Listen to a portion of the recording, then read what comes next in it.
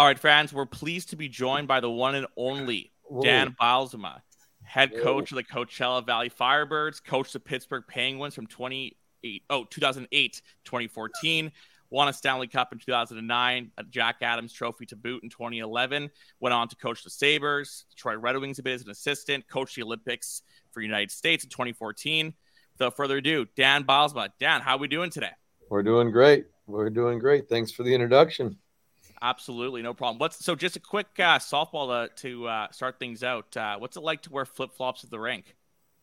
That's one of my favorite things about hockey. I've had a chance to do it in California for 10 years or so, and Phoenix for a couple years. And it's I'm an open-toed shoes kind of player and coach. So it's good to, not quite there yet, but it's good to feel we're going to go to the warmth and have that opportunity.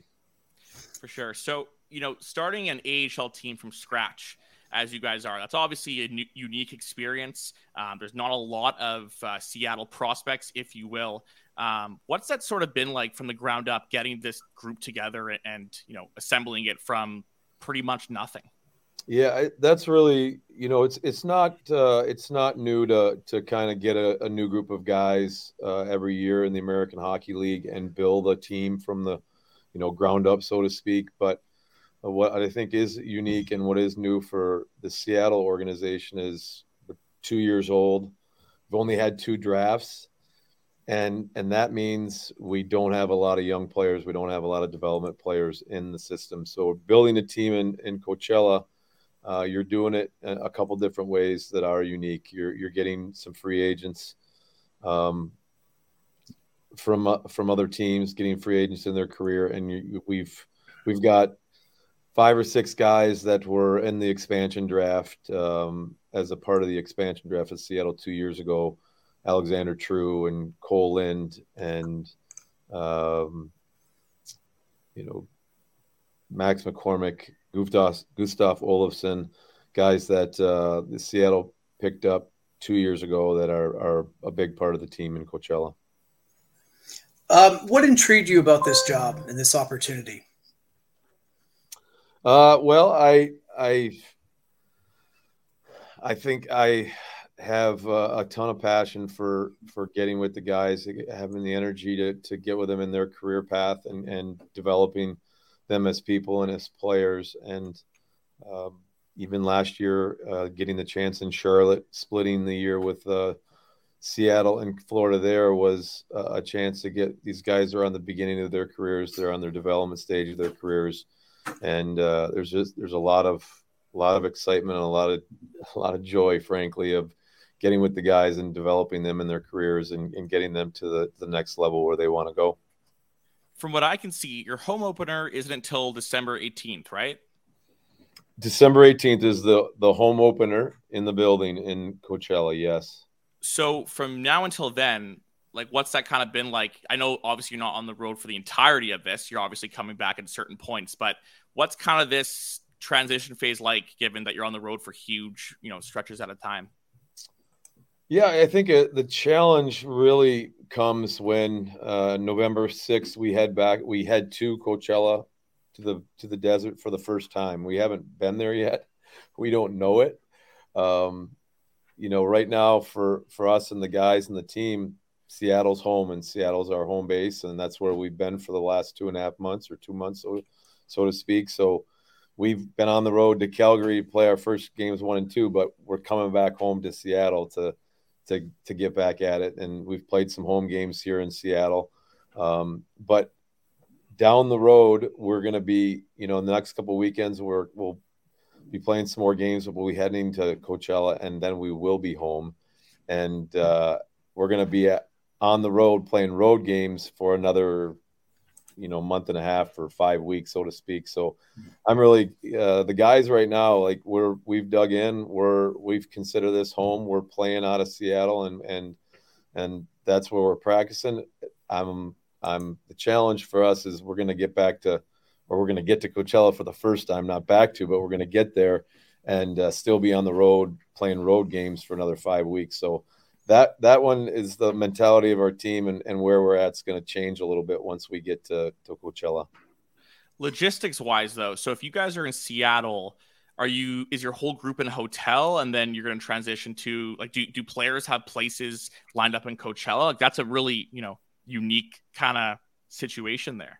It is. Like, we've starting the summertime, Troy Bodie and the staff for the Firebirds have started to arrange potential places to stay and live in Coachella. And once camp broke and we got our team, the guys have had the opportunity to get a place right now in Coachella, sight unseen. We've helped them out in that regard. As far as us here, we're there's a majority of us are in the hotel, living under one roof right now. There are a few guys that, got a rental apartment, Airbnb for a month and a half, and kind of have a place here as well. And then we'll be transitioning once, we're gonna play the games in Abbotsford on the 3rd and 4th. And we're going to fly to Coachella as a team from Seattle to the valley, to the desert, and hopefully all of us have places to call home when we make that trip. Last year you were in Charlotte, kind of representative for the Kraken in a way, and you had an opportunity to be part of it. It was essentially a dual affiliation and to work with Jordy Kinnear. Kind of what was that whole experience like, being able to, test drive, for eventually what might come down the road this year? Yeah, I think, it was one experience that I think you went into with a little trepidation of dual affiliate and Seattle and the Panthers, Florida. They're having half the team. We had half the guys. They play a different way. We play a different way. How are we going to come together and develop as a team? And I thought Jordy Kinnear and the Florida Panthers, they did an amazing job of welcoming us in. We did an amazing job of kind of combining the group to become one. And there was some fortunate, Florida wanted us to play a certain way in terms of D-zone coverage and a few system things, and it coincided with how Seattle plays and how they're trying to do things. So from a development standpoint, from our players, we were on the same page in that regard. And I said, coaching with Jordy, I had played with Jordy for 3 games a long, long time ago. Neither of us probably remembered it very well. So we were coming together as a staff for the first time, and Jordy did a great job of welcoming us in and developing our guys along with their guys as one unit. It's close to 15 years since you've been a head coach in the AHL. What are the biggest differences from back when you were running Wilkes-Barre Scranton to today in terms of what it's like to be in that role? Well, it frankly brings back a lot of memories. It hasn't been a long time. That was I was in Wilkes-Barre for 2 years as an assistant, and then the 08-09 season started as the head coach. That was my first head coaching experience in Wilkes-Barre, and I think you don't know what it's like to be a head coach until you become a head coach, and you don't have head coaching experience until you get it. And that's a pretty overwhelming kind of task to have. And that's what I remember about my experience in Wilkes-Barre that first year as a head coach is, they're all looking to you to be the leader of the team and the point in the right direction. And that's what I kind of feel like now with this new experience is it's been a while since I've been a head coach. And this is an opportunity to be a head coach again, but it also comes with, I get that same kind of feeling, deer in the headlights, feeling a little bit of now they're all looking to you. And now you're the guy leading the direction. And except that's an energizing thing to me. Like it's a great feeling as a person and as a coach. You get to lead these guys and you get to develop these guys in a direction they want. They're trying to get to the National Hockey League. We're all trying to get to the National Hockey League in this league, and they're energetic and passionate about getting better and learning to get better. And that's been a great thing about this opportunity and being a head coach for these guys. Having had the NHL experience that you've had now, coming back, what do you think you've brought back with you in terms of knowledge and just ideas that maybe you didn't have that first time around in Wilkes-Barre? Well, shoot, the first time in Wilkes-Barre, I kind of thought I had all the answers going into being a head coach. You learn pretty quickly that like you don't have all the answers. If you think you do, you're wrong. And you're trying to get in with the guys and come up with the answers in terms of developing the team and them as players. And that's what I'm excited about getting back to being a head coach again. Like I feel like a little bit as I went along in the National Hockey League as a coach, I lost that passion and that energy to get with the players and develop the players and develop the team. And,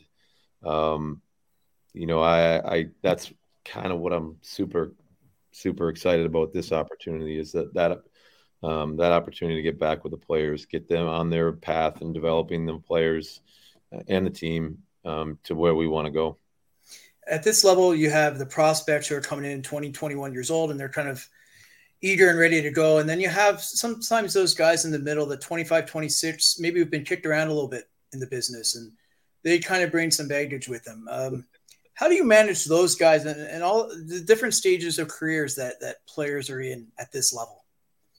Well, the American League brings a couple different life experiences for the players. You mentioned the young players that are just starting their pro career, that are, kind of have the eyes on the NHL and development to the NHL, and we have Ty Carte and Riker Evans, and that are in that type of experience. But in the situation we're in with, not having a lot of developmental players, not a lot of draft picks yet coming to the minor league team, we have some older guys as well. But the older guys still have the goal and the dream to play in the National Hockey League, and I think that's what's important about the guys we got is that they still have that burning desire, and everyone's path is a little bit different. It's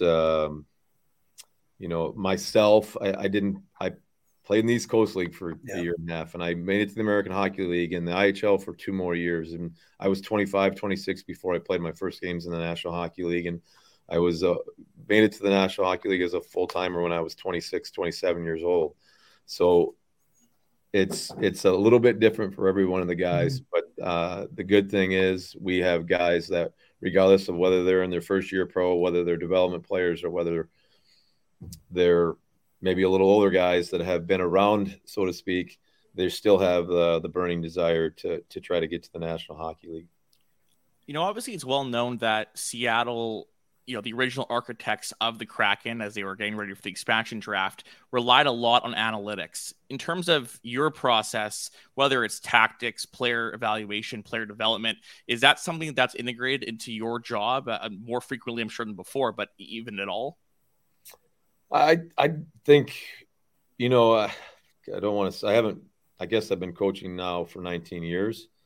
That's something that's evolved really over the course of those 19 years. I have been involved with I don't want to say the good and the bad of that, where we're trying to measure the game and different metrics, shot totals, shot location, and certain analytics of the game, but they've unequivocally been a part of the development process now too. In the game is using where the analytics are, show your team is playing, where people are playing, how they're playing, and using that as a kind of an indicator or a direction as to where we want to play and how you want to play as individuals. So, I've had a lot of discussions already this year in analytics with the analytics staff we have with the Kraken. They've got a ton of great information, and I've already used it and tried to apply it how we're coaching the guys and how we're coaching the team. You mentioned how there's been. By the way, don't tell them that I said that though. We won't. No worries. We're on the internet. Yeah. No one checks it. Yeah. So obviously you said you've been around the good and the bad of it. And I know you didn't love the way you phrased it there, but there's obviously a process with getting familiar with it. Were you receptive in the heyday or the original, like the first time somebody either gave you a spreadsheet or some sort of information with shot attempts or whatnot? Were you receptive to that sort of discourse, or did it take you a bit to really, work with it? Yeah, I think the difficult part about analytics with the game of hockey is that it's such a free flowing game. It's not a stagnant game, and there's not a stagnant events that happen in game. There's not a first pitch fastball that happens on the first pitch. There's not a second pitch. It is a free flowing, ever flowing game. And the analytics community and the smart guys analyzing the game we're trying to break down the game and analyze the game. It's a free flowing game. And there's almost never the same instance that happens again. There's never a 3rd down and 4. There's always a little variation to the game of hockey and the flow of hockey and the bounce of the puck and where people are at and the speed of the game and the time on the clock. And so I think over the last, 15 years, we've kept trying to get better at that analyzing of the game and the information that we're producing and what it says. And so I think it's come a long, long way, from the beginning, but there's always been trying to analyze the game and always trying to get information that you can help you coach your team and coach your players and see how they're playing and see how your team is playing. I think it's just gotten better and better, over the last 10 years. And now I think as coaches, we trust the analytics more now to help us coach the teams. In the AHL, 10, 15 years ago in the AHL, if you had a video coach, you're kind of ahead of the game. And now everybody has it. They have goalie coaches. There's a lot more voices to manage as a head coach. How's that different now than when you started back then? Well, I don't know if you have to manage more voices, but you said it perfectly. When I got the first opportunity to coach in the American Hockey League, 2004, 2005, it was a head coach and an assistant coach, and that was it. And looking back to my playing days in 92 and 94, we had a head coach, and sometimes a part-time assistant guy who came and volunteered or helped out on home days. So in 2004, the video we were just getting video systems, and you would record the game each period, and the coaches were the video coaches. We broke down, we had to plug in and we had to get everything set up, and then we broke down the game after the game. So we were the video coaches. In Wilkes-Barre, we started to get a part-time video coach, finally came in, and that was at home games, and that was an intern, and then that turned into a full-time video coach. And that the game has evolved greatly since then, because now, in our condensed office that we have here in Seattle right now, we have Stu Bickle, assistant coach, and Jessica Campbell, assistant coach, and our video coach is still at work right over my shoulder here working, and we have a full-time goalie coach as well. So I feel like we have a staff that was bigger than the first staff I had in Pittsburgh at the time, but it's a great asset for the players. It's a great asset for the coaches to be able to get all the information and do everything we can to help the players develop and grow. And so it's not that hard managing them. Mm-hmm. It's hard getting good. You get good people and you get good coaches and you give them the tools and the assets, and it's great for the players to have this kind of coaching development for them. All right. Well, Dan, thank you so much for joining us. Enjoy life in the hotel. Hopefully we can get into some sort of stable living soon. and it all works out for you. But thanks, and hopefully we can talk to you soon. All right. Thanks, Jacob. Thanks, Patrick. Great. Thank you. So, Dan Bylsma batting cleanup. How about that, Pat? A good start to the show. Really interesting guest. Obviously, with his background as an NHL head coach, an Olympic coach, Jack Adams winner, somebody that's been an assistant coach at both the NHL and the AHL levels, and now is almost trying to come full circle from where he started, back to the AHL, but back to a very different AHL from when he started. And he brings a very interesting perspective in the sense that he's worked with Crosby and Malkin and the stars of the NHL, and he's been able to see the game from all sorts of different vantage points. I think that it's a very unique perspective at this level to have somebody with that kind of insight. Somebody who's won a Jack Adams, only the second coach ever to win a Jack Adams and then come back to the American Hockey League. Tom Watt back in the 90s was the other one. So it's kind of a unique situation to start with. And now you have a coach like that in an even more unique situation with his team, essentially being based in a different city for 2.5 months, kind of living this very, travel oriented life. And now they're just trying to find their way as a team that's more or less a blank canvas. And so it's a very, very unique situation in this league. Absolutely. And we're hoping to touch on a couple more throughout the year on the Hockey News on the A podcast. I'm Jacob Stoller, obviously. Pat Williams joining me. We're really excited to get into more interviews like the one you saw with Dan Bylsma. A lot of good people in this league to talk to. And we're excited to, in addition to speaking about the prospects in the from NHL teams, talking to guys like Dan Bylsma. And, if you have any suggestions, you can reach out to any of us on Twitter and whatnot. We'd love to make it happen. So one thing that we're going to be doing is throughout each episode and whatever, we're on here, we'll have a prospect of the week. We'll discuss kind of some storylines that are, happening, things that have to do with NHL teams and that sort of stuff. So, and along with, evaluating certain teams' prospect pools. But to start for this week, this is a really interesting situation that, I'll be honest, I did not know was even happening until I read Pat's article. And that is Ty Smith, the Devils' first-round pick from 2018 or 19, might have been earlier, 22-year-old defenseman who was part of the trade. The Devils traded him for a third-round pick for John Marino. He was acquired by the Penguins, and he is now in the AHL. And he's played over 100 games in the NHL to boot, and now he's in the minors.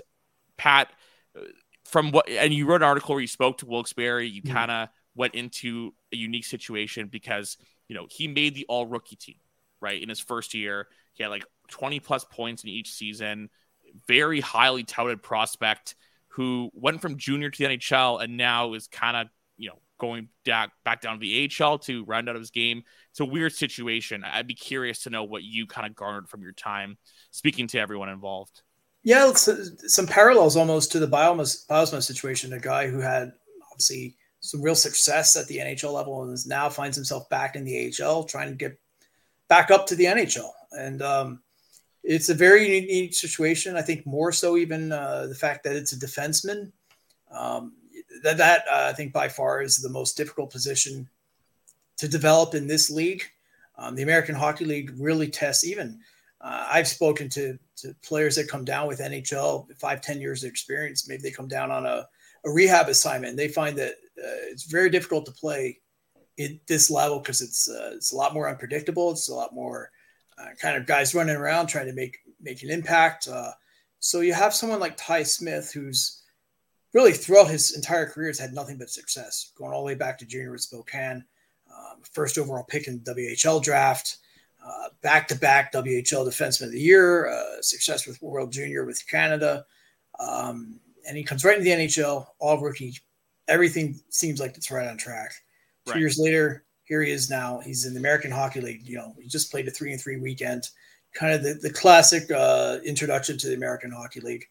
And I think my takeaway from him is that he seems like he's on board with the plan. Now, I think it's easier when you look at that Pittsburgh roster and if you're being honest with yourself, there's not a whole lot of openings there. And, right. So I think he can get his head around that a lot better than perhaps if that wasn't the case. But it's definitely an adjustment mentally, also game wise as well. Like I said, it's sometimes a much different game at this level. And the way guys come and go on the rosters, there's a lot less opportunity for cohesion. So it's going to test him a lot in that regard as well. Yeah, I mean, I also think it's certainly a positive to hear that he's, taking this the quote unquote right way. Mm-hmm. But he's played over 100 games in the NHL. This is a guy that's played with some of the world's best. You'd have to think that when Pittsburgh acquired him, they envisioned him being in their lineup this year. Maybe not, but I would tend to think that would be the case, especially when you're giving away a John Marino in that sort of deal. And to me, it makes you wonder what the plan really is here, right? So if it's 20, 25 games, you have him there to shore up defensively, mm-hmm. right? What does that look like? Because, and when I say that, I mean, is it, below the hash mark? Is it one-on-one battles? Because it's got to be something small. The speed is a step below, mm-hmm. transition defense-wise, you're not gaining much from that. Yeah. There's a lot more chaos. So, I get the positive angle from it. I'm sure Pittsburgh's thrilled, from an asset management standpoint mm-hmm. that he's not sulking and freaking out. But, you mentioned about unique how Bylsma is going back to the A. I looked through, NHL all-rookie teams, and I couldn't go through every one, but I did not see anyone there that made it, and not let alone wasn't a household name, but mm-hmm. that ended up in the AHL. So, yes, there's a lot of bodies in Pittsburgh, but, at what point here do you either move one out for him? Granted, if he's ready, if you think that would have to happen, I think, right away. Because in my opinion, if it's a logjam issue, mm-hmm. you got to fix that. Now, if it's not, and you actually think he needs to be in the AHL, that's definitely, it's worrisome. I checked in with a couple people on this, that are in the league, working for teams and whatnot that have seen him. And the premise I heard was more the same of that New Jersey did not believe he was able to improve defensively. Yeah. And which, would make sense. But I also think that a lot of people thought his production was kind of empty calorie. Like how he was producing, even if it wasn't all in the power play, wasn't that amazing because his transition game wasn't great, exiting mm-hmm. the zone. As a puck count, there were certain question marks there that while he did get 20 plus points, maybe he was not as finished of a product as we thought. So it's weird. As I said, I've never seen something like this. I don't even know what to make of it. Yeah, we don't. That's the complicated thing. We don't have a comparable here. We don't have something that we can say, all right, a couple of years ago, so-and-so went through the same experience. And, well, it's funny because I read something from a Penguins beat writer, I believe it was with The Athletic. I can't remember. It was. And they had mentioned that when they did their, end of season, season preview, like the roster, they kind of made it seem like the Ty Smith move was like just to get, because Pierre-Olivier Joseph wasn't waiver exempt, like that kind of like more of like a paper move, and that they would bring him back up. Now that that's not the case, it's really a unique situation. Yeah, my sense is they wanted to work on his reads a lot in the defensive zone, and I if I kind of extrapolate from that, it's the idea that if you can sort of manage the chaos and to read that chaos in the AHL, that when you come to the NHL, it's going to be obviously it's a much more crisp, much more composed style of game. That the thinking goes, I think that you would be able to then make that transition pretty easy. Now, that's there. There's a lot of ifs in that, but if that is the case, then I think there's something to it. But there's no question. It's a strange situation. I remember when that move finally did come down a couple of weeks back. I was like, wow, they went through with it. So I think the first couple of weeks are one thing in this league. Now I want to see you start getting into that November, December stretch. The games start piling up. Roster moves start happening. That's where I think you really start to test players at this level. and you see if they sink or swim. So for sure, I don't think they necessarily care if he's down in the American League producing points. I think they want everything else without the puck is what they want him focusing on. And hey, maybe if the logjam loosens up a bit, one injury, he's back right up. And speaking of logjams, the LA Kings, okay, their prospect pool is like rush hour traffic on the Gardiner here in Toronto. I don't even know how they draft so well, and they had so many picks over the last couple of years because of their brief kind of retooling phase, that they have this plethora of prospects at the helm in Ontario. They're so deep that a guy like Jordan Spence, right shot defenseman, for my money, he is an NHL defenseman. Yeah. And I think he proved that last year. And there's other players that are it's escaping me. Bjornfoot is also there as well. And LA has a real deep prospect pool. And what's interesting here, Pat, is they're kind of linked to the Jacob Chikrin sweepstakes in some degree. And, there's definitely the ammunition on their end to sort of get that deal going. Dursey, Doughty, all these guys are kind of clogging up that right side. Brant Clark as well. And waiting in the wings are guys like Jordan Spence, Heldy Grands, Samuel Fujimo. Those are big names there. Pat, from your vantage point, of the guys I mentioned, Spence, maybe to start here, what is his upside and what do you think LA could get out of him, whether it's there or, he ends up going somewhere else? First off, extremely smart. I talked to him, had a couple extended discussions with him last year. And he's one of those people, when you speak to him, you can tell the light's on right off the bat. Just a smart person, I think, on and off the ice. I was surprised, and I wasn't. If this was any other NHL operation, I would think I'd be extremely surprised to see him back in the AHL. It's only because you mentioned that logjam that he is back in the AHL. And essentially, I think Jordan Spence is an NHL player now who's biding his time in the AHL, which that can be a tricky situation for players when they are ready. For sure. I mean, for him too, if you're looking at LA and if he is in fact ready, the longer you've got him there, not only from, what we're seeing with Jack Rathbone in Vancouver or Ville Heinola in Winnipeg, when you're kind of in that in between, you got the clock is ticking for LA with regards to that. Yeah, and you just go up and down that line. You have Kupari at 20th overall. You have Bjornfoot at 22nd overall.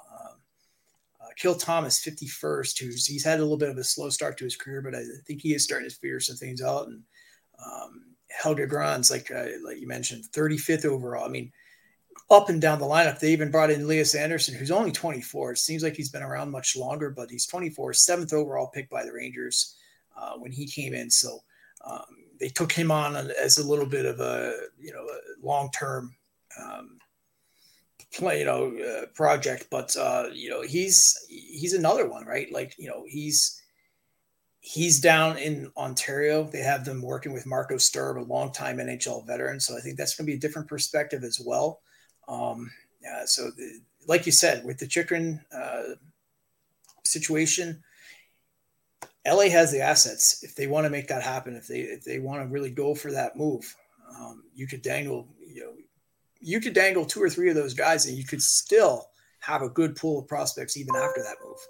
Well, yeah, and everything with hockey at the professional level is circumstantial, right? Like someone that's a 6 or 7 on a different lineup could be a 4 or 5 on yours. Maybe not that big of a gap per se, as I just kind of mentioned, but a team could certainly look at a Jordan Spence, for example, and say he could be our number 4, right? Like that. And for Arizona in that situation, I think that would make a lot of sense.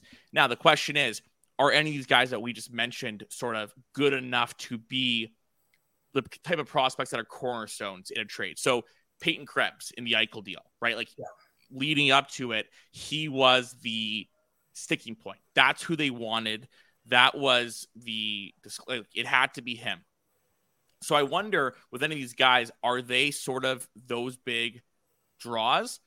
I think Spence is going to be a good defenseman. But I think if anyone would be that person, it's going to be Helge Grans.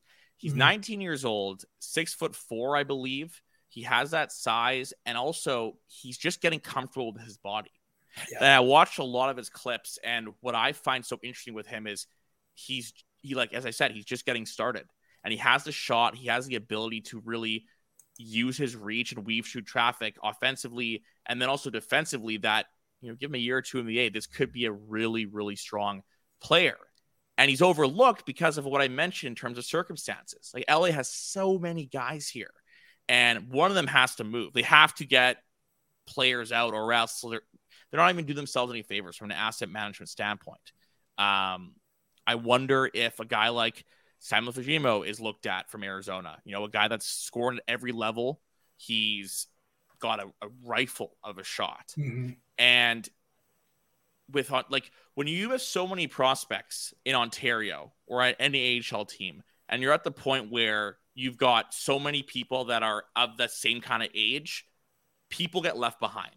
And further to that, even your best guys, they're kind of shortened a bit as well, because they're not getting as many reps as if they were sort of given all the attention. So it'll be interesting with LA, because last year there was a lot of people there, a lot of bodies. Yeah. And when you have, I'm not saying it's a bad thing, you never have too many, valuable prospects, but I wonder if, from LA's vantage point, they start to wonder, okay, do we cut bait with a couple of these guys, or sort of cash in when the value's high in some regard? Because, as I said, they can't all stay there forever. It's a good question too, right? And if you're LA, at some point you have to think, well, we have to take that next step now, right? Like, right. At what point are we kind of through that rebuild that we did, the post-Cup rebuild? Oh, they're through it. When you go and get Kevin Fiala, you're through it. But while we there's through it, and then there's really through it, where you're thinking now, okay, we're a team that can go 2-3 rounds deep into the playoffs. We can maybe compete for a cup, beyond that. So while you still have Kopitar in your window, while you still have Doughty in your window. So it's that tricky situation where you want to kind of everything to hit at the right time. That young group to come up in time in order to be able to play, while that older core is still able to be a high level, group of contributors. So, it's a nice problem to have, but it's a challenge, I think, for that LA front office to try to manage all these different moving parts and get it right. I mean, you'd hate to not manage it correctly and maybe have prospects not meet their potential, because, when I go through, the last 10, 15 years, I'd be hard pressed to find a better group of prospects on one AHL team than what I've seen with the Ontario Reign of the last couple of years. And this doesn't even count the fact that Byfield's up now. Yeah. Kaliev is up. I mean, these guys are graduates, Velarde, right down the list. But with that, Pat, the fear becomes you get rid of the wrong guy, right? You get rid of the player that could have, hit his sort of stride. And LA's situation is similar to the teams of like Ottawa and, Columbus, where our prospect of the week is. And what I mean by similar is with regards to, you're kind of over the rebuild hump, but you're not fully out of it, right? You have a young roster, a plethora of guys, and our player of the week, our prospect of the week, is Kirill Marchenko of the Cleveland Monsters. This guy is going to be a player, folks. 7 points in 5 games so far with the Cleveland Monsters. And it's interesting. The 22-year-old right wing who was drafted by Columbus the second round of the 2018 draft, he was in the KHL the last 3 or 4 years with St. Petersburg. And last year it got tough for him because I read an article by Aaron Portzline, also The Athletic. And he mentioned how when SKA came to Marchenko and asked him to re-sign a 3-year deal, he declined, obviously. And then there was a brief period he was sent down to the minors because of that. So he's had a different development route. But so far with Cleveland, this guy's looked like a player. It's no wonder that Brad Larson, Columbus head coach, said at training camp that cutting him was a tough thing to do.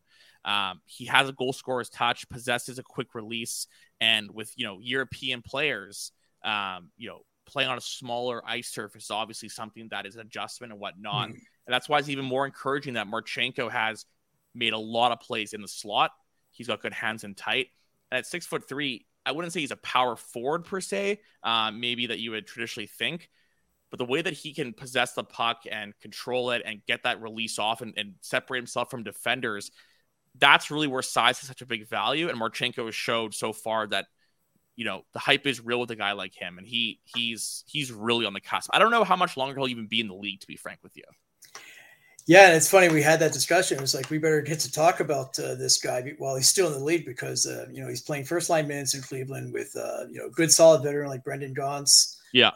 Carson Meyer, another player that Columbus is high on, and it's a good group that they've put together in Cleveland that was real thin the last number of years. Marchenko obviously is kind of the highlight of that group, and you look at a player and that transition from the KHL. Some guys make it really smoothly. Other guys, it's a much more difficult adjustment. He's handled it even better, I think, than Columbus could have reasonably expected. Oh yeah, there's just so many guys in front of him, which sucks, right? Yeah. There's so many. They have Chinkanov, they've got Kent Johnson, they've got Sillinger, they've got. I'm talking about younger players, right? That they're integrating their lineup. So it becomes, what do you do with that situation? But I think, him dominating Cleveland for however long it may be, I think that's fine. Injuries happen. He'll be up in due time, to show what he has. But I don't know if there's really harm in him staying in where he's at with Cleveland.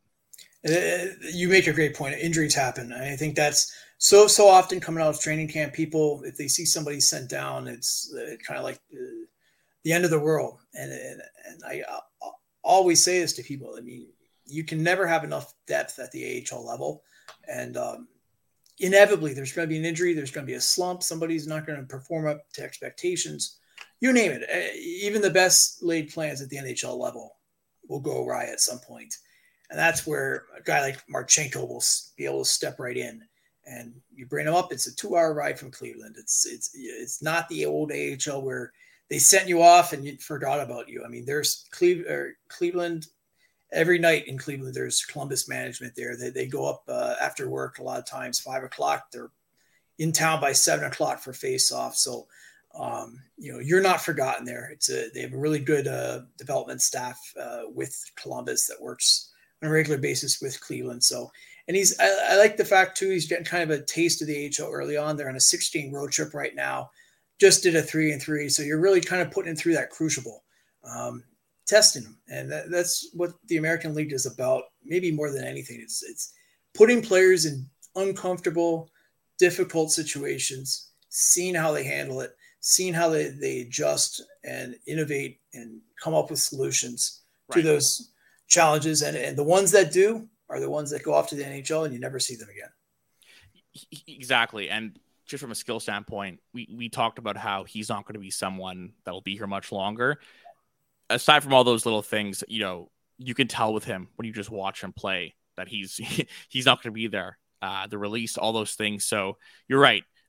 When you see that kind of happen, the instinct is to say, oh, bring him up. There's no benefit there. But of course, it's a marathon, right? Not a sprint. And getting that experience is definitely going to help him down the line.